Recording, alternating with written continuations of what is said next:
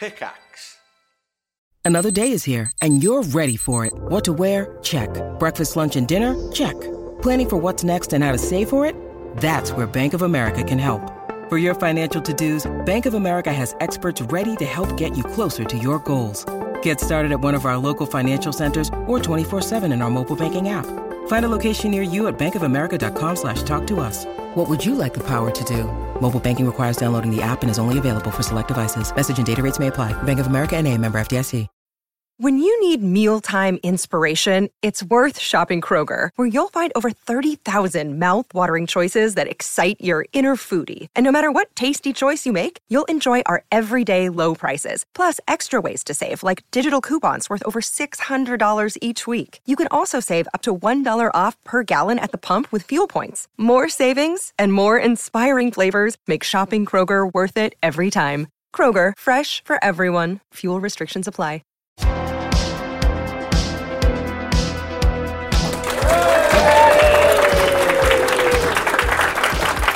Hello and welcome to the Review of Death live at Pandorica in Bristol.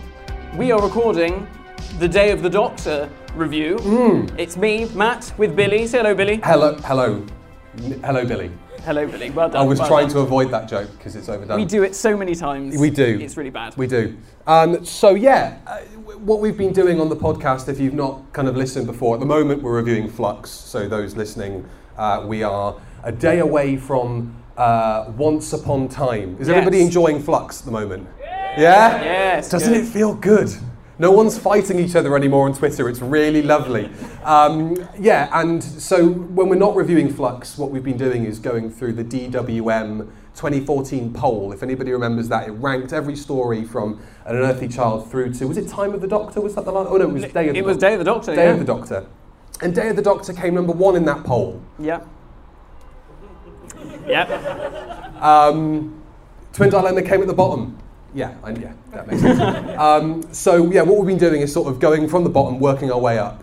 But we thought because this is about as close as to the anniversary as we can get, recording-wise this year, we thought we'd do the Day of the Doctor today. And we try and decide whether or not it really deserves number 1 spot out of all of Doctor Who as the best story? I know, and it's a bit bonkers. I mean, last night, I watched it last night and made some notes, and I put a tweet out and said, honestly, what does everybody think of it? Because I know it's an anniversary special, and I know sometimes you can't critique that in the same way that you would any average episode of Doctor Who on a Saturday or a Sunday night. But it's not immune to criticism just because it's an anniversary special, and like with the 5 Doctors, that's obviously got a very, very special place in a lot of people's hearts who watched that going out live. Yeah. Just as for people who grew up with the show when it came back in 2005, they've probably got a very, very different perspective possibly on Day of the Doctor compared to other stuff. Yeah. Because really, and I don't know if this sounds controversial, it's not really a 50th anniversary special, is it? This is a celebration of the last 15 years. I put in my notes, is this an 8th anniversary special? Yeah. Because it is very new series heavy. And there's nothing wrong with that. No. It's just, you're also missing a third of that because Chris isn't in it. Yeah. And you've got John, now, and as great as John Hurt is, that was our moment to get Chris back in Doctor Who. Yes. I'm so happy he's back for Big Finish, and he's been doing exceptionally well with Big Finish. Mm-hmm. But that was it. Russell's coming back. There's zero chance Chris is coming back once Russell's taking over, let's all be honest. So that was it. Yeah. And it's just because Stephen couldn't deliver the scripts on time that Chris went a bit bored of waiting now, actually, and so I'm not going to do it. Yeah. And they got John Hurt instead. Yeah. So. Well, I think actually I think Stephen was thinking about Paul McGann, but the BBC turned around and said, no, you promised us the Olympics of Doctor Who. And apparently Paul McGann wasn't good enough for the Olympics of Doctor Who, which is terrible because Paul McGann deserved his second go. Obviously we got Night of the Doctor, which was amazing, and it was fantastic to see Paul come back. And what a surprise. Day of the Doctor as well. We'll do the whole week of Doctor Who programming because it was, obviously exceptional. But can you remember when that came out, when Night of the Doctor came out? Yeah. I remember it vividly. I was at school, I was at 6th form, and somebody told me as I walked into a class, oh, Paul McGann, the Doctor's back. And I was like, oh yeah, he's been doing Big Finish for ages. And they went, no, he's done like an episode that's just gone on the iPlayer. And so I can't believe my teacher let me do this. I said, can I just go out for like 20 minutes? And I walked to the IT room at the end of the corridor, and there was another class happening in there, and I said, sorry, Miss has just said it's all right if I just do something really quickly. And I sat down, plugged my headphones in, and I watched Night of the Doctor. And oh my God, I don't think I've ever felt such... I was numb watching it. I was like, I can't believe I'm actually seeing this happening. Yeah. He's back as the Doctor. Yeah. So mine was a similar experience, as in it was education-based. So I was about to go to a lecture. I was about to leave home to drive to university. And it had been revealed that there was going to be this minisode thing on iPlayer. And I thought, I'll just have time to watch it before I get in the car and go. And I think there'd been some sort of murmurings on Gallifrey Base or one of the forums that, maybe Paul McGann's going to come back. Murmurings on Gallifrey Base about everything. Yeah, and I think everyone just sort of goes, okay. And it happened, and it was just me and my dad in the house. And I think I must have just yelled at the top of my voice, Paul McGann's back! And my dad was like, what? I said, you'll never believe this. Paul McGann's back as Doctor Who. They've got Paul McGann back as Doctor Who. And he was like, oh, okay, all right. And then I rushed into university, like buzzing. I'm surprised I never had an accident. A lot. And I was going to a lecture on fandom, and we did a lot about Doctor Who. So I came in, and my lecturer was like, you all right? You seem very excited. I said, you'll never believe it. Paul McGann's come back to Doctor Who. So we did a whole thing on why that was important, because everyone else in my class didn't like Doctor Who. So they were like, what does that matter? Who's Paul McGann? I was like, who's Paul McGann? Shameful. Let me tell you who Paul McGann is. Shameful. So that was, what a highlight. And do you remember when you found out that they were going to do the docudrama as well? Oh yeah. Because when the photos from that first started coming out, and like the shots of the Daleks going across Westminster Bridge, I thought, this is going to be the best week ever. Yeah. And it was. I mean, when ignoring Doctor Who, the After Party Live. Remember that? Yeah. Oh my! Matt Smith sticking his V's up to One Direction. If you haven't seen it, find it on YouTube. That was the highlight. Because then One Direction announced, we're having 1D Day. Just also happens to be on the 23rd of November 2013. And every Doctor Who fan in the world got really angry, as if the people that would be excited for 1D Day would watch that over, anyway. But it's well worth seeking out if you can find it. It's an absolute train wreck of television. It's interesting that the BBC have decided to bury that as it's like the holiday special for Star Wars. It's George Lucas is like, no, that's never going anywhere ever again. You're going to have to wait until the collection set comes out for that in 28 years' time, and then we can watch it in its full unedited glory. But yeah, and then there were the kind of highbrow documentaries that are on like Radio 4 and stuff, talking about Doctor Who that week and all sorts. And who remembers the was it the proms or the Doctor Who concert at the Albert Hall? And that song that Murray Gold wrote. Oh yeah. Happy Birthday, Doctor You. Oh. That's also disappeared, hasn't it? There's a very Everyone's distinct forgotten reason about that. Yeah, gosh, that was cringy. But then, and then the 50th anniversary celebration event in London at the XL. Yeah. And when did you go? I went on the day that nobody really wanted to go, which was the day before Tom Baker was there. And it was great. It was great. But it was funny, just speaking about it now, Longley is always considered like the Doctor Who kind of, what's that bigger? Woodstock. Woodstock, I said it earlier. It's kind of Doctor Who Woodstock. But the 50th anniversary event wasn't quite like that. It didn't pop off in the same way. No. But I mean, the visual of Tom on stage with all the other doctors, that was quite something. Yeah.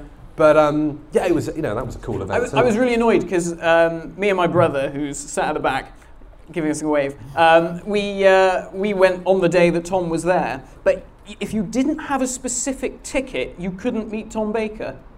And we didn't have that ticket, so we were very annoyed. So we just sort of watched him signing from afar and thought, well, you ended up getting a photo with him at another event. I didn't see him later on, but at the time it would have been nice on the day. Yeah, I think I'm a bit raw about it because the only autograph I could afford, not to like put him down or anything, was Gabriel Wolfe, Sutek. I mean, that's amazing. And I went up and I got an autograph from him, and he posed with an action figure of Sutek, and I turned around and somebody took the photo. And just over my shoulder, he said, "Kneel before the might of Sutek." And a funny feeling went through me, and it was great. Not that kind of a feeling. So, and then of course the mad rush for everybody going to that event to get back in time. We literally got in through the front door, sat our bums down, switched the telly on, it was just about to start. I don't know how we did it, but we managed. The anticipation of that happening. You would have thought they'd have gone, we should probably screen this at this convention, seeing as everyone's here for that episode. Yeah, that makes sense. Bit of a weird oversight, but there we go. And so then the 50th anniversary actually happened. The Day of the Doctor went out. Yeah. And should we go through it chronologically? Is that the best way of reviewing it? Should we go through it? So obviously we've got the opening titles reminiscent of the Hartnell titles. That's a very nice touch. Yeah. I think that's great. They do cut them off early though. They cut them off early, but I know most opening title sequences back then were like 3 minutes long. So it's. You get the policeman. You get the policeman and I Am Foreman, and a weird hybrid. I didn't realise the W was supposed to be a reference to Wallace Hussein, but W. Coburn, written as like one of the governors on the thing. Apparently, it's a fusion of Wallace and Anthony Coburn. Okay. But That's very interesting. Clara riding her motorbike into the TARDIS. It's got to be probably one of the best sort of TARDIS shots. They did a lot of that really well in that season, didn't they? Well, I'd forgotten that this was in 3D. Oh, Can you remember? This was a 3D thing. Did anyone see it in 3D? Yeah, was it everybody good? saw it in the cinema. Did it work? Yeah. See, I could not watch Doctor Who in a cinema full of Doctor Who fans. I'd be like that guy. You see that clip of the guy when Star Wars starts, and everyone's cheering and goes, "Shut up, you morons!" I'd be that. But that run of the show does TARDIS entry and exit shots really well. There's that one in the Bells of St. John. That's a lovely shot on the plane. Yeah, that's really cool. Yeah. And Clara can ride a bike. Doesn't do it before, never does it afterwards. But oh no, hang on. So in the Bells of St. John, I'm lying. Or is Matt riding it in that one? He's riding it in that one. Interesting. There we go. Bit of a TV movie type thing, isn't it? The motorbike going into the TARDIS. When Doctor Who gets an extended runtime, they like to have motorbikes in it for some reason. Yeah. Apparently. Why didn't he park closer? Why didn't he park in the junkyard round the corner that the TARDIS knows? Because it's Stephen Moffat. And I tell you one thing that Stephen likes to do, if you think it's going to go one way, he changes his mind at the last minute and subverts your expectations. Because he's very clever. Yeah. He does that a lot.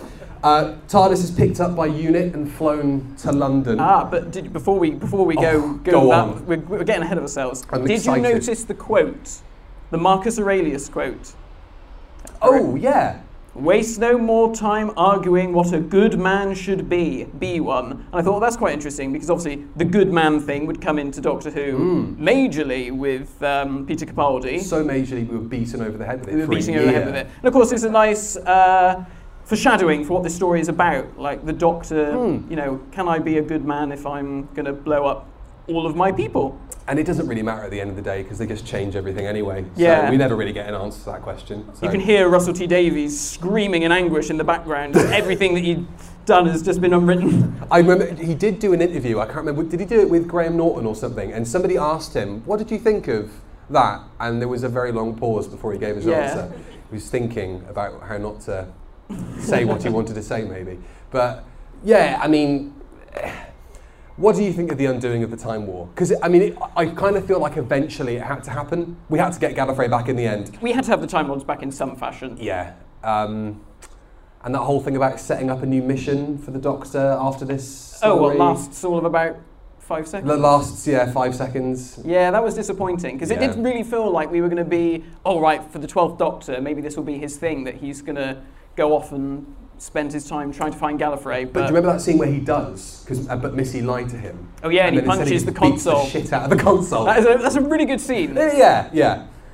I've blocked a lot of that series out of my memory. This was the thing. Rewatching this, I was like, my God, I forgot all this stuff happened. Yeah. Like the Doctor mentions Trenzalore, and I was like, that was a thing. Yeah. Trenzalore. What was that about? At the end, they have that the conversation between 10 and 11.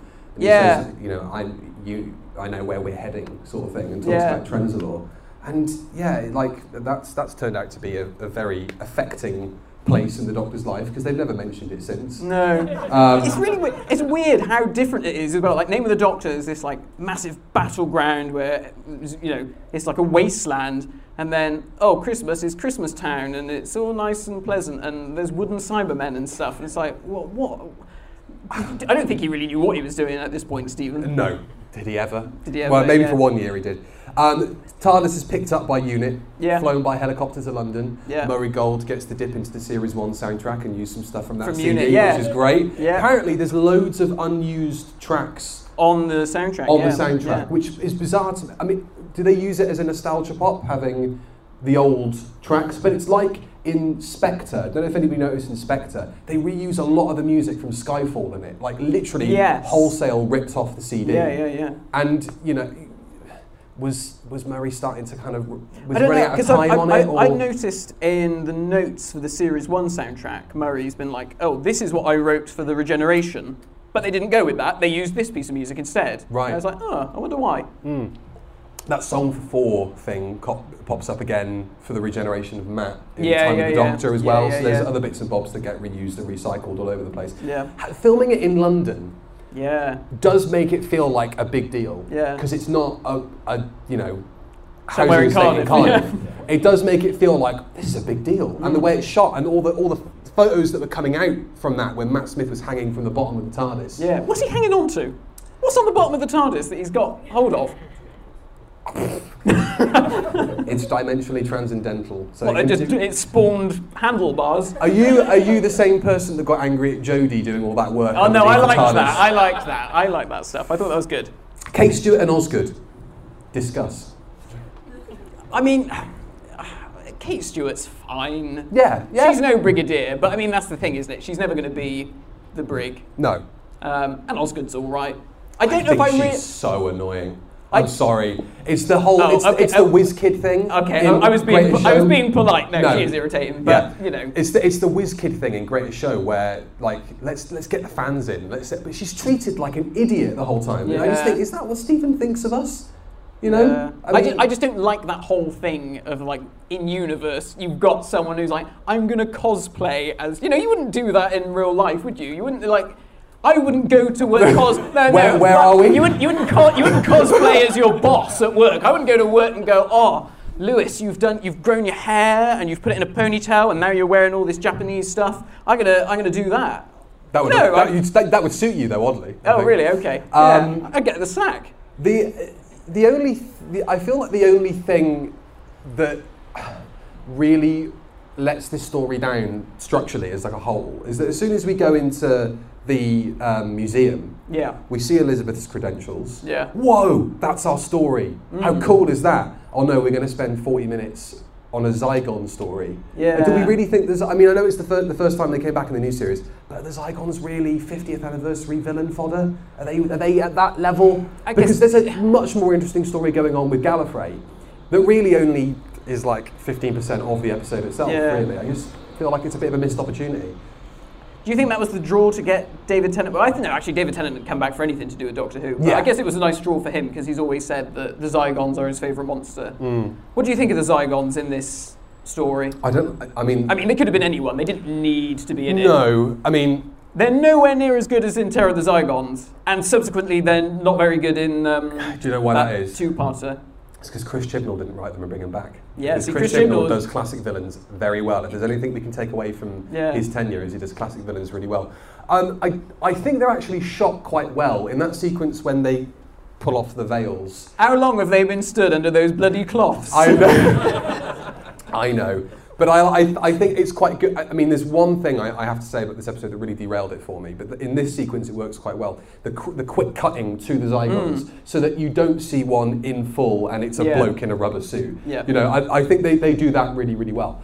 But the transformation as well from Kate into that's the really Zygon, that's really well done. It's very horrific. They've given them something to do, which is a bit alien, which is the spit, the gunge that comes out, which is, you know, it's cool. It makes them look a bit more. You can see the CGI budget is higher for this story. Yeah, I mean, because you're getting that, and you're getting stuff like all of the Dalek ships and all the stuff on Gallifrey, which looks amazing. Yeah, you can't take that away from the story. No. All of the Gallifrey stuff looks incredible. Absolutely. The editing in this, though. There's some bizarre editing. The only thing I can compare it to is that Reign of Terror recon that came out. That cutting, where it's just like someone turns their head and you get 3 cuts in about half a second. It's very frantic. disorientating. And I can't keep a grip on what's going on. It's very Yeah. stylistic. I tell you what it's very much like. It's very Sherlock. Because I think the guy who directed it, Nick Curran, I think he directed it, did a lot of Sherlock. And it's got that, really stylized, you can see the edit. Yeah, it's thing, like stuff like, they smashed their way through the pictures, and then we see like the glass smashing, again and again. It's like, okay, yeah, we get it. They smashed through the pictures. What I thought was matt about that bit is Matt said, look at the shatter pattern on the floor, and he picks it up and stares at it, and deduces from staring at this one pane of glass that it was smashed from the other side. Yeah. It's on the floor. Yeah. Look at the floor, bro. You don't need to pick up this pane of glass. I thought it was hilarious. What do you think about the 3D picture things? It's a great conceit. It's really clever. And it doesn't actually feel that gimmicky. You see a 3D movie, it always feels like they've just crowbarred these 3D effects in. There's a couple of shots in this that I kind of feel like they linger on it too long. Yeah. That you don't get the same experience watching it in 2D as you would have in 3D. And there's one bit where they're in the forest and the camera's kind of crabbing around a tree and there's lots of twigs and branches in your face. And you think that would look great in 3D, but on my tiny television in the corner of the room, it's kind of a pointless lingering shot. But I think the 3D thing works for the paintings. That whole, it's three-dimensional. Yeah. It's Time Lord technology. Of course, it's a boring painting, but of course you can step into it. It's bigger on the inside. One thing that I realised as I was watching it, you have that scene. I know I'm skipping way ahead, but while we're on the subject of 3D paintings, the Doctors are on Gallifrey, and they use their sonic screwdrivers on a Dalek, doing God knows what. I don't know how that makes any sense. And they smash the Dalek through the painting. How does that work? Because there's not like a frame floating somewhere on Gallifrey, and they're like, oh, that's going into the gallery somewhere. Where do they go? One thing I do think is really funny about that is, Clara's hand. That became a huge conspiracy online. On Gallifrey base, if you remember, there's a shot of Clara coming out the painting and her hand's coming around the corner of the frame, kind of holding onto it. And it is a weird looking shot. It's a weird shot because they were like, we can 3D-ify this, and it will be like Clara's hands right in your face. But everybody thought it was somebody else's hand. Oh yeah, it was Missy, wasn't it? For a long time, Missy's crept out of the picture. Oh, she didn't even exist at that point. Well, I guess somewhere in the back of Stephen's mind. Well, it's Gallifrey base. The answer is either the Rani or Omega. So it's coming back. Now, this is always the funny case. you should mention Omega because there's a couple of references. There's a few references to Omega in this story. But at the time, I shan't say who, but I was in contact with a BBC licensee who very swiftly told me, he's like, so Billie Piper's coming back, but she's not playing Rose Tyler, she's playing The Moment, which we'll get to in a moment. In a moment. But they were like, and John Hurt, he's not really a doctor. I was like, oh, isn't he? He said, no, he's Omega. It's all a big ploy. At the end, it's revealed that he's Omega all along. And I thought, that is complete nonsense. Well, yeah, but that was what they were told. Really? That's what they were told. That was because they were trying to keep it all secret. Interesting. Somehow the actual answer's a lot less interesting than him actually being Omega. How would that even work, though? What would he do? I don't know. And also, this another double standard. Stephen doesn't get any grief out of adding the other Doctor. Well, he's called the other Doctor for a lot of the marketing, isn't he? Yeah, that was because they changed it at the last minute, from what I'm told by people. So he gets the War Doctor, the other Doctor, fine, undoing the Time War free pass. But dare I mention the time there's children in a room full of Doctor Who fans? But Stephen doesn't get any guff for adding the War Doctor? Come on. That's because that's like in between Doctors. If it's before William Hartnell, then we have problems. Do we though? Do we really? Well, oh come on! It's a. Oh, I won't. I'm not. Keep your pitchforks down. Seriously, it's fine. If you haven't seen The Name of the Doctor, though, talking about John Hurt, you'd be like, his appearance in this is like what? And it's the biggest Doctor Who episode of all time. Yeah. Arguably speaking, in terms of the profile the show had in the week that it was being broadcast. And there's you kind of get an introduction to the War Doctor, but when you start getting flashes of him, for any audience member that stopped watching around Series 6, which was most of my friends at school who weren't Doctor Who fans, who is this bloke? Why should I care about I think I was asked by people, who's the War Doctor? I didn't know John Hurt was Doctor Who, and I was like, so there's this new thing that they've just introduced. And I think people just sort of glazed over when I tried to explain it to them. But, yeah. What do we think of John Hurt? What do we think of the War Doctor as an idea? As a concept? I think it works in retrospect because you can't imagine Paul McGann's Doctor being the one that presses the button. But I think that's what would have made it so amazing. But it's such a sad end to his tenure if that's what he had to do before he died. Yeah, that would have been great. Do you like drama. that tragedy? I I did a whole nerdy bloody fan fiction about it on YouTube. That would have been amazing. I like the idea that you've got this Doctor who is like the nicest Doctor, this fresh-faced romantic Doctor who just loves the universe and loves exploring, and then he has to go through the most horrific thing, and it destroys him. And then you've got Christopher Eccleston who's got to try and pick up the pieces. Yeah. And I suppose Eccleston's baggage at the start of Series 1 doesn't really diminish by the fact that we know he wasn't responsible for it, because as far as he's aware, he did do it. He did do it. Yeah. And so it does work. It doesn't really sort of demolish anything we know about that period in the show.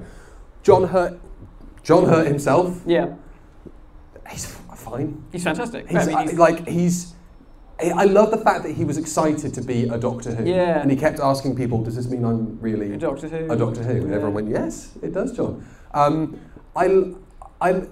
I don't feel like they get the most out of him. No. I do feel like, and I feel the same with Jodie's acting in the current run of the series, they kind of cut around her and him too much. Yeah. I want, John Hurt is an actor that you want to watch him perform. Yeah.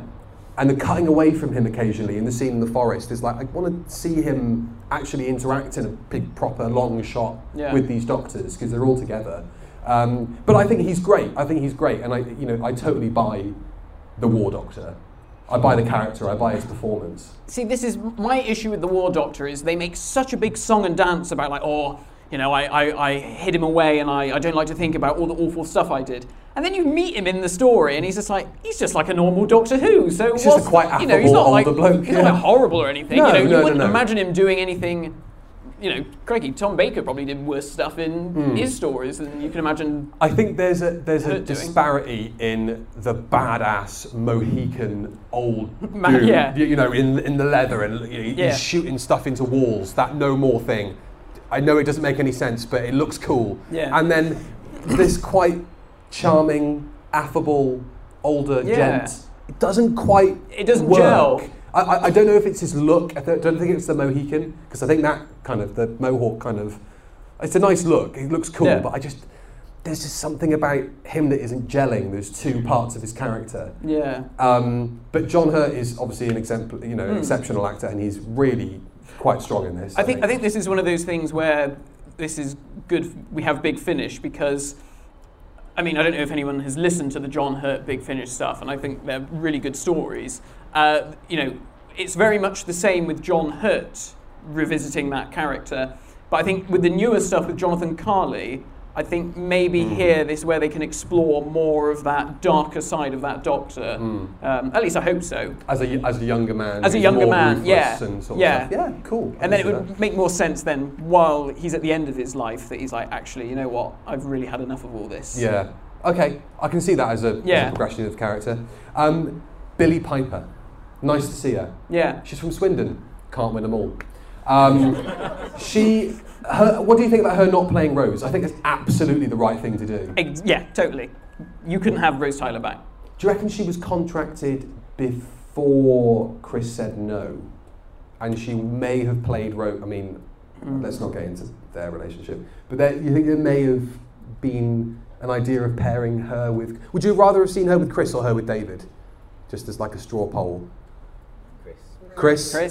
Yeah, it's weird that, isn't it? It kind of feels that it would be lovely to kind of... It's the OG team. Yes, the OG team, yeah, of course. Yeah.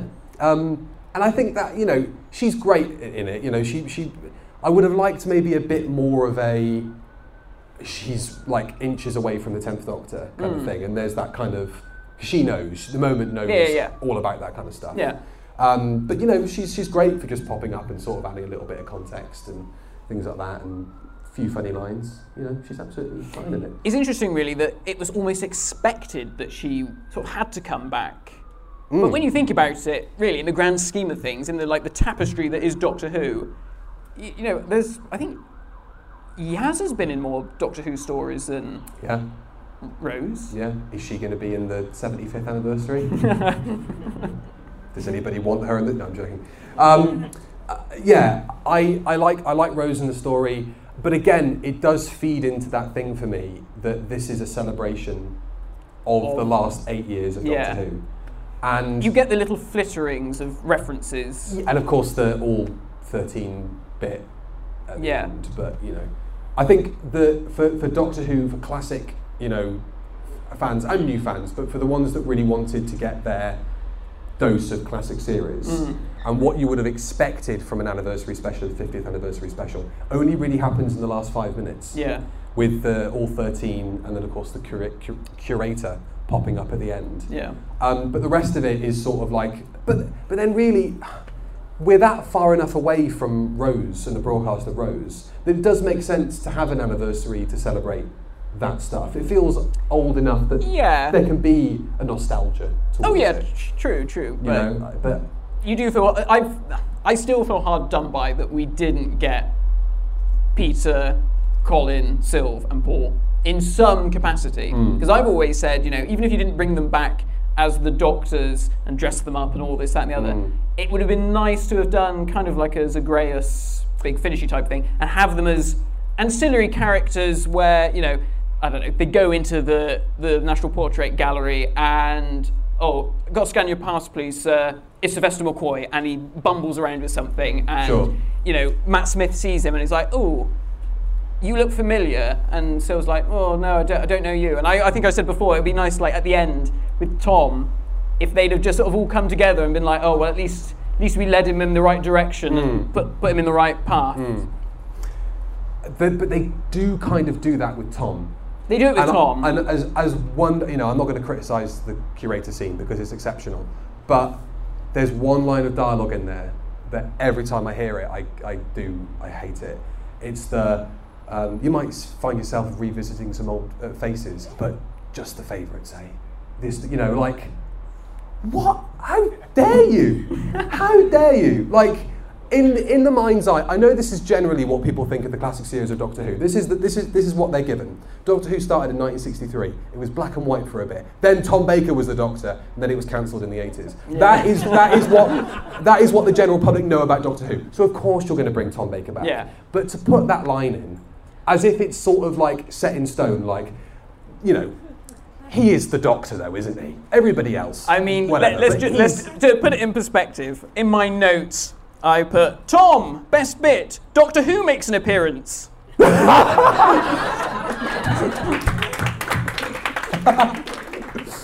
Yeah. It's sad, but it's true, isn't it? No. I like the fact that they didn't put him in the scarf. I like the fact that he's a different character. And again, I mean, I don't know, you've not heard any of Stranded. Anyone listen to Stranded, Big Finish? Oh, no, I've heard the first box set, a couple of... I love what they're doing with the curator in that. Because it's just like Tom Baker's turned up in an episode of Doctor Who. Yeah. As Tom Baker, but he's also kind of the Doctor. It's brilliant. Yeah, he's Tom Baker. You're going to get your money's worth out of him, no matter how expensive it is.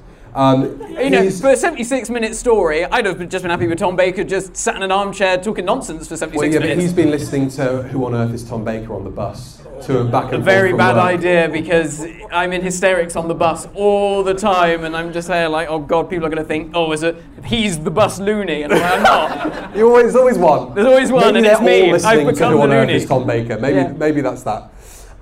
Hey, David Tennant's in this. Yeah. He's...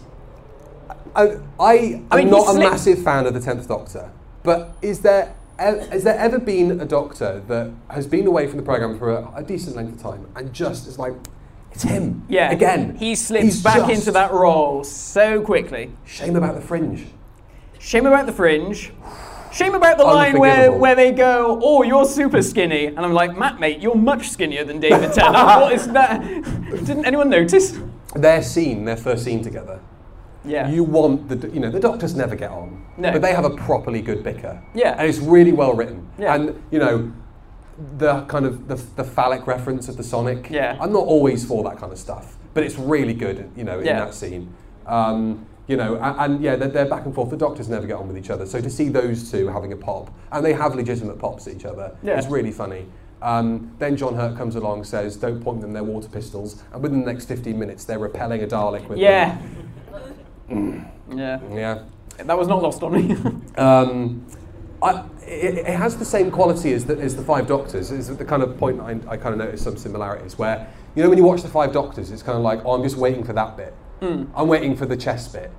I'm waiting for the Cybermen to get massacred. They're waiting for the Cybermen to get massacred because they're never treated well in Doctor Who. You're waiting for certain moments. Yes. You've had this place redecorated. I don't like it. Yeah. You're waiting for all those bits. And I think this story on rewatches does have that same quality. Yeah. You're waiting for the bit where they meet up for the first time. Yeah. You're waiting for the stuff on Gallifrey that's really, really well shot. You're waiting for the curator bit. My God, I'm having trouble with that word tonight. It's that non-alcoholic. It's that non-alcoholic beer that's getting to my head, yeah. And so on rewatches, as a dose of Doctor Who, as the things you really want to see, it does work really, really well. I think it's a fine story. I think it's good. It is good. It's good fun. But I don't know if it necessarily works as an anniversary special for 50 years. I think it works as an anniversary special, maybe just not for 50 years. Yeah, I think so. And that last sequence where we have all the Doctors lined up, it's a beautiful visual. On paper. On paper. Not in practice. Not in practice. I mean, besides the fact, and you know, Johnny will have something to say about it, I'm sure they get Sylve's costume completely wrong in it. He's not got a scarf. I believe his pullover might even be tucked in. Yeah. Sacrilege. Yeah. John's costume is all a bit John's skewed all over as the well. place. John looks like he's just been driven through a bush backwards, and they've gone here. There you go. It's his look from Spearhead. That's fine. Yeah, and you know, that's the money shot, though, isn't it? Yeah, it's awful that's the lingering shot of the whole thing. Is look at these weirdly cut out faces stuck on these oddly shaped actors' faces. It looks like bodies, and they don't look like the actual actors. They had a rough time with getting faces onto bodies. The cover for the what was that Big Finish story from that year? Light at the End. Oh yeah, where they stood on bodies. That thing and they put the faces on the CGI bodies. It just doesn't work. They would have been better off if they'd have just shot it from the back, because that looks fine. When you see them all from the back, and you're like, oh well, yeah. That's Christopher Eccleston and that's Sylvester McCoy. I've got the inference. Yeah, I don't need to see their faces. And then and then because it's like an odd number of Doctors, William Hartnell is just like in the background, like on his own. Let's draw the short straw. Which one of you is going to go at the back? Yeah. And Bill has to. Ah well, never mind. Yeah, the 50th anniversary special. What more have you got to say on it? Because I know you had a few things that you wanted to get into. Oh, one thing we haven't mentioned. Peter Capaldi makes his first appearance as Doctor Who. That was exciting. That was excellent. Yeah. Really cool. I believe he's wearing Matt's costume. No, I think he's just wearing his his own clothes, which thought just happens to be a burgundy velvet jacket, which is very similar to Doctor Who Wiki is not actually a reliable place to go then, apparently. Yeah, I'm sure he's just wearing, it might even be like a jacket that he wore in a publicity picture when he was announced or something. Right. I think they literally shot it on the same day, didn't they? They're just like, I'll come in here and glare at the camera. Glare at the camera. He's very good at that. Yeah. It's a brilliant sequence with all those Doctors coming back.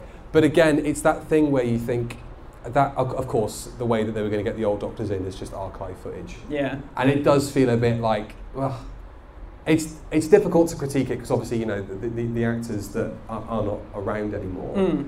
You know, Big Finish have found a workaround, but that's fine because it's audio. Yeah. But you know, with Chris's clip, it just reminds you he's not there, and that to me is a disappointment that he's not in it. Like having him on the poster. And it's weird. Amazing. It's weird that McGann's not in it at all when they've just invested all this money in a new costume and got him in to do stuff. You're like, you could have at least put a scene in with him. Also, you see the Seventh Doctor in the console room, I think it's from Battlefield, and then you see him in the console room from the TV movie. Yeah. Like what's going on next there? To each other. Yeah. Timey-wimey. It's timey-wimey. It's not laziness, it's timey-wimey. Seeing all the TARDISes together is always a blast. And the stuff in the barn actually with the moment. Yeah. And the TARDISes being next to each other, that's really lovely. I did have an interesting tidbit. I don't know if this is on a website anywhere. So Jenna Coleman was the only actor that was actually contracted when they started production Yeah. on Day of the Doctor, and Stephen Moffat had to come up with a desperate attempt to, what can we do? If we just have Jenna Coleman, what can we do? So apparently he wrote a treatment for a story called The No Doctors. Right. I'd really like to see that. See, I quite like that idea, and I was thinking about this earlier. Would it have been quite cool to have seen, like, I don't know how you'd work it into the story, but have, like, Jenna Coleman going through instances of Doctor Who history where they recreated stuff. But like, they blew that load when they did Name of the Doctor, didn't they? Because she does it. She does it in that, doesn't she? Oh, okay. And also, we get Clara Who. Who in Series 8 anyway, when her face appears in the title Yeah. sequence. What was that about? That was weird. Do you remember that Clara's face in the title sequence in the Series 8 episode? Like, everyone was going to go, oh my god, she's Doctor Who. Because she says that, doesn't she? She says, I'm the Doctor. What was Stephen smoking, snorting, injecting? I don't know. Crazy.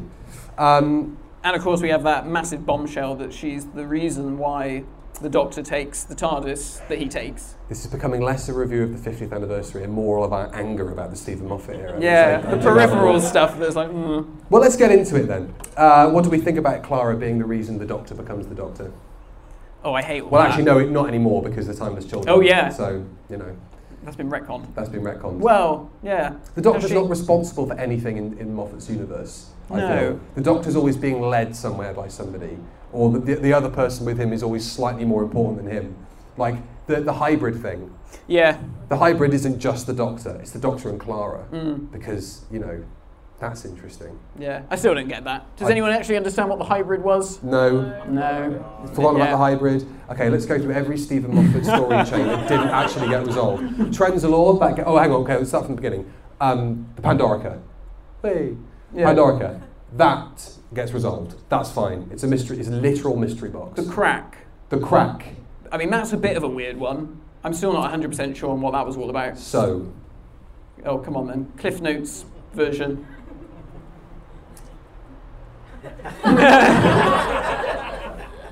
There's a crack in time. Yeah. Cheers. There's a crack in time. I don't really know. But basically, what ends up being the case is that Gallifrey's behind it, right? Yeah, that's random. Oh. Because that was always the plan. Yeah. That was always the plan. Gallifrey was always going to be behind that, all the stuff with... And it brings... Yeah, why do Rory- we see the eyeball prison or whatever the frigate is in 11th Hour and then suddenly it's Gallifrey in later on? Maybe it's a really tiny crack and there was a really big person and their eye was right up against it. Chancellor Flavia just like peeking through. Right, what's going on in here? Okay, so the crack, meh. The TARDIS exploding. Oh yeah, what was that? Oh yeah, that was Series 5, wasn't it? Who is... Who's the voice in the TARDIS in Oh yeah, Big Bang? Silence whatever Will it was? Fall. Silence Will Fall. Who's that? What are the eye patches about? Yeah, I can't remember. I don't know anything about Series Amy's 6. baby. All I remember, my lasting memory of Series 6 as a visual is Amy's baby exploding. That is my lasting memory of that series. I've watched the finale of that maybe 2 or 3 times, and I cannot remember what happens in that finale. Is it A Good Man Goes to War? Is that the finale? No, that was like the midway finale. Well, they split the series, didn't they? They split the series for that one. What's the finale for that series? Wedding of River Song. Wedding of River River Song. Song. An episode I know even less about than that. I remember there's a pyramid and a train goes into it because it's really quirky and weird and stuff. Yeah, isn't Winston Churchill in a toga or something? Yeah. Oh God! And the 11th Doctor's getting painted naked in part of it, or he's underneath someone's skirt. He's naked a lot. The 11th Doctor. Yeah, what's he's that about? He for somebody who, when Amy kisses him in that awful scene that absolutely should not have been in that story, when Amy kisses him, and he's all like, "Oh no, weird. I don't like Married. this." Oh, you're gonna get married. How many years later, Clara is an enigma wrapped in a very, very tight skirt? What's happened to him? Has he been travelling on his own that long? I think so. He's had long nights on the TARDIS, Yeah. I tell you, on his own. Okay, next Stephen Moffat story thread. What was next? Am I a good man? Well, Is it was, he a good it was man? Trenzalore first. Oh, Trenzalore first. Oh, yeah, but that's a place where he dies. It's not like Yeah, a what happened mystery. there? He didn't die though, did he? Well, obviously not, because we've got Jodie Whittaker. Jodie Whittaker's the Doctor now. So what was that all about? I just don't understand. I just don't understand any of this stuff. It's I like fine. the old days when it was just this is a 6-part story or this is a 4-part story, and that's the end of that one, and we'll go on to the next one. Well, aren't we glad we've got Flux in that case? Because it's doing that. It's doing that. It's doing that. It's Yeah, doing yeah, that. And Flux is the way that it should be done from now on, I think. I wish Tom Baker had been around in the Stephen Moffat years as like the incumbent Doctor. I'd love to have seen what Tom would have made of all this stuff. The Whippet shit would have been high. Yeah. Yeah. Okay. So Trenzalore, am I a good man? Does that get? Is he a good man by the end of it? I tell you what, he does become a rocking uncle on a tank. Yeah. That's the most important part of it all. What happens to him, man? I don't know. Midlife crisis or what? Did you see the article? He did an interview like this week, actually. Peter Capaldi. And he mentioned the whole miserable Doctor thing, or the more alien Doctor, as he referred to it as. And he said, I was inspired by Hartnell and the Doctors of my youth, where they were a bit more cantankerous, and you didn't always know what they were going to do. They weren't always necessarily friendly and happy-go-lucky or whatever. He said, and I don't think Doctor Who, as a brand, as it is now, he said, I don't think there is a place for that sort of a Doctor anymore. He said they favour the more impish, clown-like Doctors. And he said, which is fine. He quickly added, as an addendum. But I thought, isn't that interesting? That he was like, I wanted to do one thing. Even he kind of acknowledges, maybe it doesn't quite... It just doesn't work anymore. It doesn't quite work anymore. Because I guess it's just... shame. Yeah. But then again, Christopher Eccleston, he had his moments of oh, come on, we'll do a madcap thing and we'll have a run around from a pig and all this sort of stuff. Yeah. But, for the most of the time, he was left. Yeah. For the most part, he's quite angsty and... quite standoffish with Rose about changing the course of history and humans are all stupid apes and all that sort of stuff. Yeah, but I don't know. I know, I think I said this in the video before, I spoke to a writer, somebody who wrote a script for Series 8, and they basically told me that they were sending the script in and Stephen was sending it back going, no, make him nastier. Okay, make him a bit nastier. Sends it in, no, make him nastier. And to the point that the writer said, I don't even know who this character is I'm writing anymore. Really? And they were just like, I don't know who this person is supposed to be, this Doctor. Okay, the hybrid. Oh. Wait, is Ishilda the kind of one of the, in the mix don't talk to me about her, Ishilda, me, or whatever that was all about. Yeah. In two dreadful stories. Sorry if you like whatever episode she was in, one with the Vikings, one with the... Oh, what the one with... Lion Man. With the Viking in the clouds. That's absolutely hilarious, that shot. Died. Thank you very much. Died. Thank you very much. I think I died watching that story. Yeah, many times. Okay, and then Series 10. There isn't really a through line in that. There's Missy, but then... Oh yeah, that was the thing, wasn't it? She's locked in a room. Who's on the other side of the door? It's Missy. Or you'll have to... Oh no, you never know. It's Missy. It's Missy. Yeah. It's Missy. We knew. Series 11. I mean, it ends on the Battle of Ranskor of Kolos, so... if the thread was, we're going to build up to the most disappointing finale ever, then they succeeded. Well, it's Teeth Man, isn't it? Teeth Man. Tim Shaw. Tim Shaw. And then 12 is The Timeless Children.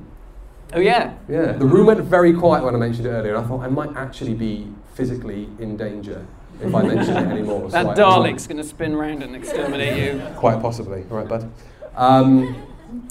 Yeah, I mean, we've spent more time not talking about the 50th anniversary special than actually talking about the 50th anniversary let's drag special. it back to the 50th Okay. by me saying, what really made the 50th anniversary? Out of all the things, what for you was the thing that was like, you know what, that was the real celebration of Doctor Who? Was it the Day of the Doctor? Was it the Night of the Doctor? Was it Adventure in Space and Time? Or was it the Five-ish Doctors reboot? Or was it the... Hey, thank you. Or was it the Science of Doctor Who with Brian Cox? I fell asleep watching that. I'm not ashamed to say. So, look, I don't think it's I think it's obvious. I don't really think of this as like a 50th anniversary celebration. Yeah. It's a big episode of Doctor Who that was shown on the 23rd of November 2013 to me, and there's nothing wrong with that. The week itself, I don't think could have gone any better. No. In terms of the content, in terms of the events, in terms of just the visibility of Doctor Who as a programme, never been bigger, and certainly since it came back. Yeah. Hasn't been as high since. Although it did get bigger overnights. Jodie's first episode got bigger overnights than the 50th anniversary special. Wow. So stick that in your cap, NMDs.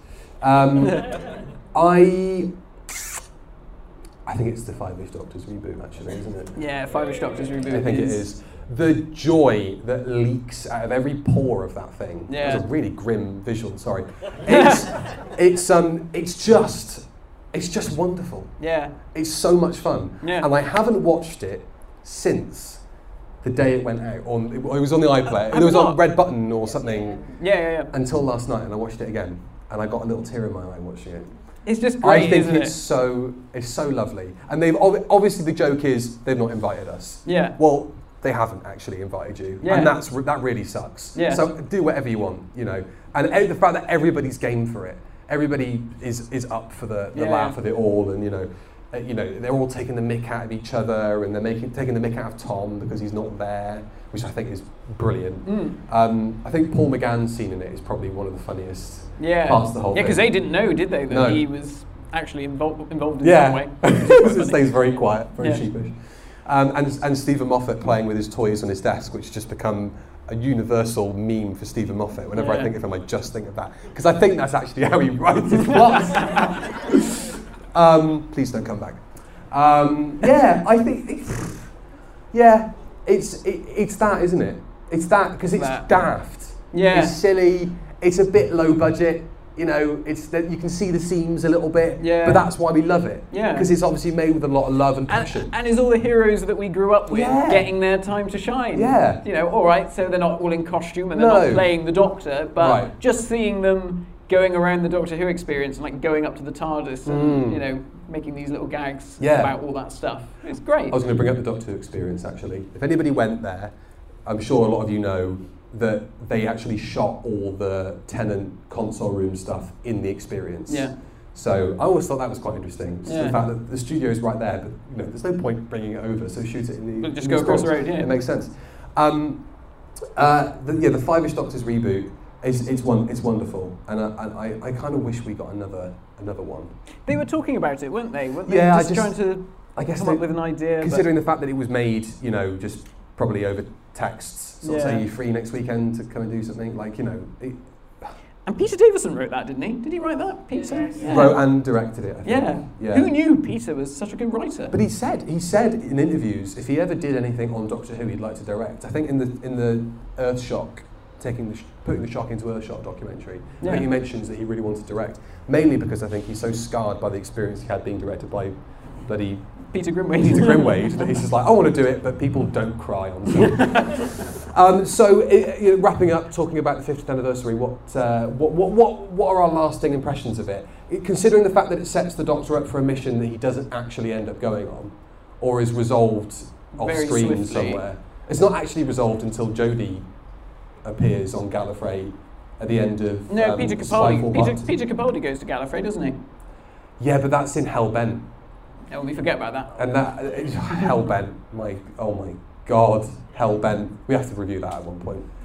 I don't think it's that bad. Hellbent isn't that bad. No, I think here's my worse 6-hour lecture on why Hellbent is crap. Right.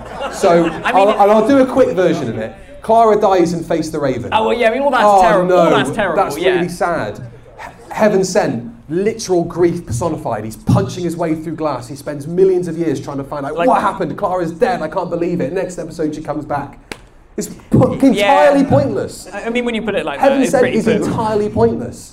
And it's not like I'm devastated that Face the Raven doesn't make any, doesn't have any gravitas to it anymore. But Heaven Sent was such a great story. Yeah. It just means nothing. And I get that from every Stephen Moffat story that I watch pretty much. Whenever somebody mentions a line of dialogue, I go, oh no, that didn't end up getting resolved, did it? Yeah. Or that didn't make sense. Or he'll do a cringy line about Amy not wearing any knickers. I was going to say, did that actually happen? And then I thought, no, they do make a remark about, the floor's glass in the TARDIS. Don't look up, Rory. God almighty, what were they thinking? Stephen Moffat's desk must have been a little bit higher than everybody else's when he was writing. One of those standing desks. Yeah. Goes up and down. Well, I'm writing a Clara scene, better. Ooh, there we go. Comes up. So 50th anniversary. Sorry, I was thinking about Stephen Moffat's erection. Erect penis, Matthew. Yeah, thanks very much. I was trying to avoid every way of saying Stephen Moffat's erect penis, but we've said it now twice.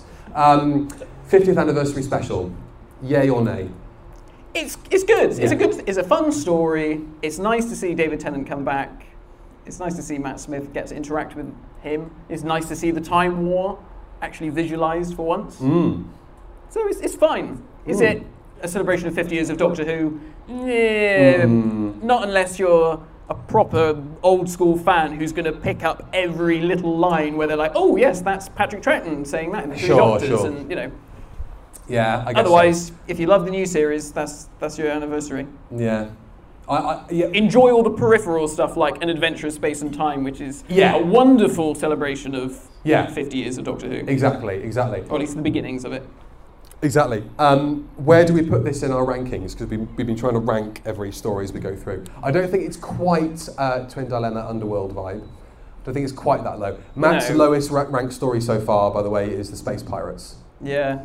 Sorry, Wendy. She's still around. If she's still around. Mine is The Twin Dilemma, and I can say that because Colin isn't here today. Yeah.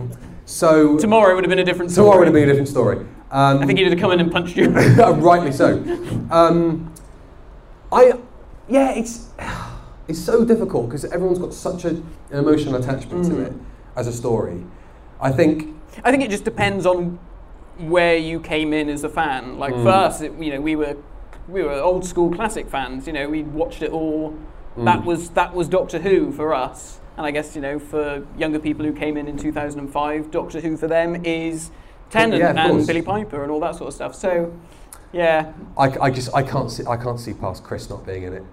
Yeah, I think that's the real shame of this story, is that Chris isn't in it. And, for all of that stuff, I'm so glad he obviously seems much happier now and that he's doing the stuff with Big Finish. That is wonderful.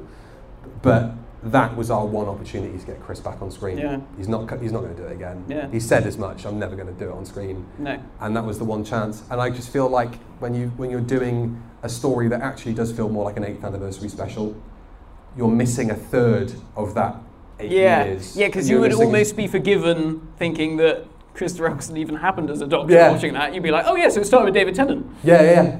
Pretty much. And you do see some fans on the internet turn around and say, I'll start with David Tennant. What? If you're going to start with Rose. Start with an unearthly child. No, don't start with an unearthly child. No, yeah. If you tell anybody to start with an unearthly child, you're making a rod for your own back. You're making one less fan. Yes, I think it's the fair way of putting it. Cool. I think we've got like a little bit of time to kill before the hour's up. Right. So I'm gonna. If anyone have anything they want to throw out there as like an opinion on the Day of the Doctor or anything. Jonathan at the Jonathan back. Toffolo has something to say. Can you just make sure the microphone's not on you, so it's okay, we can cut it out. Ron, you said earlier on about during the 50th anniversary, different things, what made that year. Now Matt, I know my eldest son was born a few weeks before. Oh yeah. Apart from that, am I mistaken? Was not Web of Fear and the Patrick Troughton? Oh yes, and that was in my notes. Yes. Oh my God, missing episodes came back. Yeah. That they were sitting on. They were sitting on them, weren't they? They had them maybe a year before, and they were like, "Now we'll." 2011. Oh wow! So as early as that, and they thought we'll save it. Yeah. That was probably the best thing they could have done. Oh, holding it off. Holding it off, yeah. Yeah, I think you're right. God, that was front page news. Yeah, it was on BBC Incredible. Breakfast. Obviously that was a huge deal. Yeah. The best likes come out of it though is that everybody likes Enemy of the World. Yeah. And then that everybody was like, huh? What's this been? This is actually really good. Yeah, everyone's been saying that this is a crap story. Yeah, it's actually really it's brilliant. Fantastic. Yeah. Yes. I mean, those stories coming back was wonderful. Shame about episode 3, but that's a whole other thing that we shan't get into. Oh, of Web of Fear. Oh yeah. Anything else? Yo. Yeah. Hello. Oh, here we go. Matt, you direct traffic. Chappie in the TARDIS hoodie. I was just going to say, for me, I think the whole reason the 50th is #1 is purely hype. Yeah. 50th anniversary, that's all the Doctors coming together. Mostly, it's like you say, for me, I've read that said these are big favourites for everyone. I think it's making that. I think that's purely the only reason it's #1. There's so many better stories out there. I think that's right. I think it being so close to that poll being put together. Well, what should be the #1 Doctor Who story then? Curse of Peladon. 5 doctors. Androzani, Androzani. 5 doctors. Either Genesis, Androzani, or Blink. Yeah, Okay. they're up there. Either one of those three. Parting of the Ways. Garlic. Yeah, I'm not hearing any Time Monster. No. Time Time Flight, Flight, yes! God. Yes! Sharaz, Taram, Balor, Balor. We love Khalid. We love Khalid in this house. Have you reviewed the after party yet? Did I miss Yeah. We made a reference. We made a reference It to the happened. The anecdote. Yo. Guys, I have to pick you up on when you said that you had to rush home to watch Doctor Who, and why didn't they show something there? They did show something there because me and my friends watched it in a massive, great big. Oh, really? What? At the You got robbed. XL. Oh. Yeah. Oh, there we are, Johnny. How did we not know this? It was a huge screen. There was like mountains of people. Really? Yeah. Oh, my apologies to BBC Studios.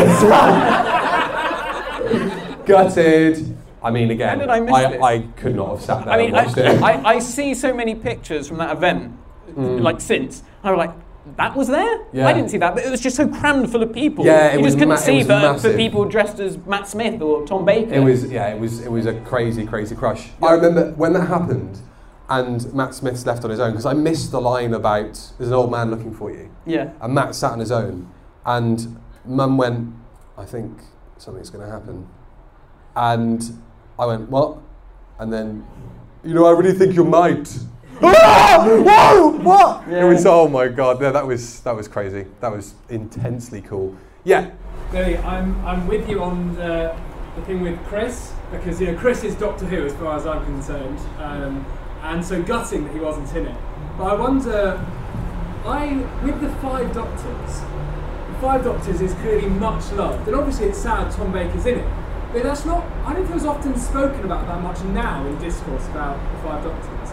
Do you think we'll get to a point with the Day of the Doctor where we go, well, yeah, Chris isn't in it, but we're not distracted by the fact that he's not in it? I don't think, to be honest, it might just be a me thing. I feel like most people aren't that, they don't care as much that Chris isn't in it. I just think it's a shame. It just detracts once you're finished. And there's scenes in it that you think, I would have loved to have seen what he would have said in this scenario. Yeah. And it's that scene where they're locked up in that castle. That's a great scene when Clara walks in. The door was unlocked the whole time. That's brilliant. It's just a shame in the grand scheme of things that he's not in it. But I don't think it detracts from the episode. No. I just think maybe now it's just that he's come back and has now actually confirmed I'm not going to do the TV series. That you're like, bugger, that was it. He had a script sent to him. And apparently he was a bit mad about it, but he had a script sent to him, and then it just got too late in the day, and he said, I just can't commit to it anymore. And there are storyboard pictures that they did when Yeah. they were storyboarding it, with him in it. Yeah. John. That was how far along it was. Wow. Is it this story, or the other one that Matt's wearing a wig in? The next one. The next one. Okay, cool. Because I thought those helicopter propellers at the start could cause a mischief. Yeah. The 60th is not far away. What are your hopes for that? Oh, the 60th. I hope they replace Matt Smith with the Doctor that doesn't exist, just so he knows what it feels like. Well, I mean, I said, because we sort of touched upon this with the announcement that Russell's coming back, and I think that they won't really do anything to celebrate 60 years of Doctor Who. I think they will just treat this as, no, we've got a new Doctor, this is the jumping on point for a whole new era of Doctor Who. And I think maybe that is what needs to happen. Because I don't think, obviously there's affection from us as fans, but I don't think there's a massive public affection for Doctor Who as much as there was back in 2013. So I think, the idea of saying, oh, here's Doctor Who's 60th anniversary and here's Sylvester McCoy coming back. We'd love it, but I don't think that's what the programme needs in order to move on and secure, hopefully, another 60 years. I think, if I've not been lied to, I know what happens in part of the 60th. Yeah. So, I've not heard this. I know. It's because it happened in the foyer downstairs about 3 hours ago. Oh. And I've been told by somebody who I would reliably trust the information from what the rough plan is for the 60th and how that ties in or doesn't tie in to the first Russell series. Oh my God, is Peter Purvis in this? Yeah, he's back. Yeah. Peter Purvis is back. Yeah, it's the Adventures of Peter Purvis and Stacey Time. That'd be amazing. I don't know. Stephen Taylor returns. Stephen Taylor returns. Yeah. With the panda. What was the panda's name? High five. High five. I don't know for sure, but that's I think a big Finnish box set. If ever I've heard one, come on. I know if they can do the New Earth box set. Yeah. Why have we got Stephen Taylor and High Panda. Five? Yeah. Yo. So with the BBC centenary coming up, do you think that they would tie in a celebration of the BBC Doctor Who with the 60th as well, or do you think they'll do anything special with either of them? Yeah, that's quite difficult because obviously it's Jodie's last episode. But well, actually, I was going to say, they're not going to do anything to distract from Jodie's last episode, like bring back an old Doctor. But then I remember what happened in Twice Upon a Time. They brought back an old Doctor. Twice Upon a Time? Yeah. Corey's last story. No, I can't remember it. Yeah. Oh yeah. Yeah, but apparently the first Doctor was in that story. No. Yeah. I thought it was just like a really weird fever dream. Yeah. I mean, that's how you should take it. You should take it as that is the crazy regeneration ramblings of the 12th That's how Doctor, I look at it. None of that actually happened. Because it very nicely erases that entire story from everyone's memory. There's a really good edit actually of the series 10 finale ending with him going into the TARDIS and regenerating into Jodie, and cuts out the entirety of Twice Upon a Time, which is greatly needed from everybody's combined knowledge of the show. Cool. No offence to David Bradley. No offence to David Bradley. No, of course not. It's just no offence to David Bradley. It's just it's not his fault. It's not his fault that he's script. in that story. Yeah. Well, just on David Bradley, one of the great moments in the 50th year was perhaps David Bradley seeing Matt Smith in the TARDIS. Oh, that is absolutely bang on. Unfortunately, some compositor forgot to put Matt Smith behind the console or something like that. Yeah, it's a janky shot, isn't it? Is he like in front of the time rotor or something? Something weird like that, yeah. Yeah, I mean, to be fair, and I want to give Matt Smith some credit here because, I think he's a very, very good Doctor Who. Yeah. I think he's very good. And I sometimes don't think he gets the praise that he deserves for being the Doctor that came after David Tennant. Yeah.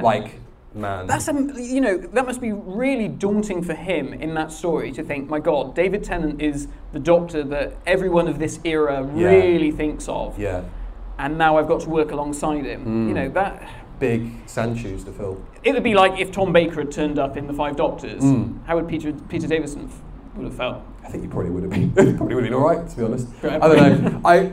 But on Matt Smith, how busy was he in that period that he found time to do all that kind of stuff? Credit to him. I mean, doing Doctor Who, I'm sure, is hard enough at the best of times. But when you're appearing in that, crappy compositing aside, it was clearly something they just shot.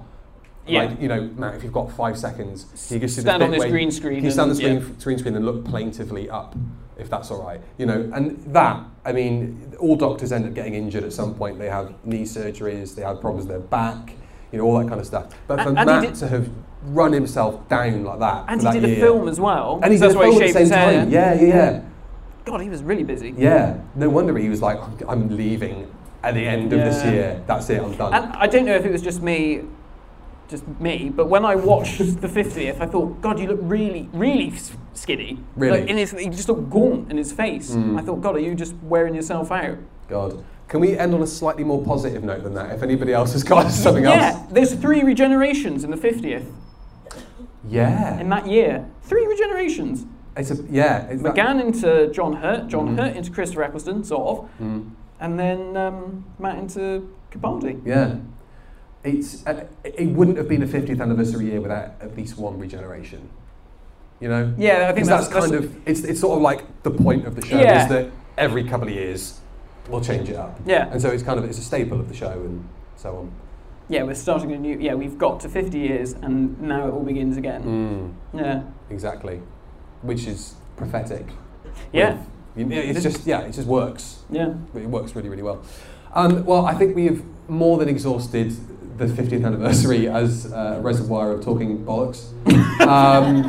And moaning about Stephen Moffat. Yeah, I mean, I don't know how much of the 50th anniversary we actually reviewed in the last hour, but yeah, whatever.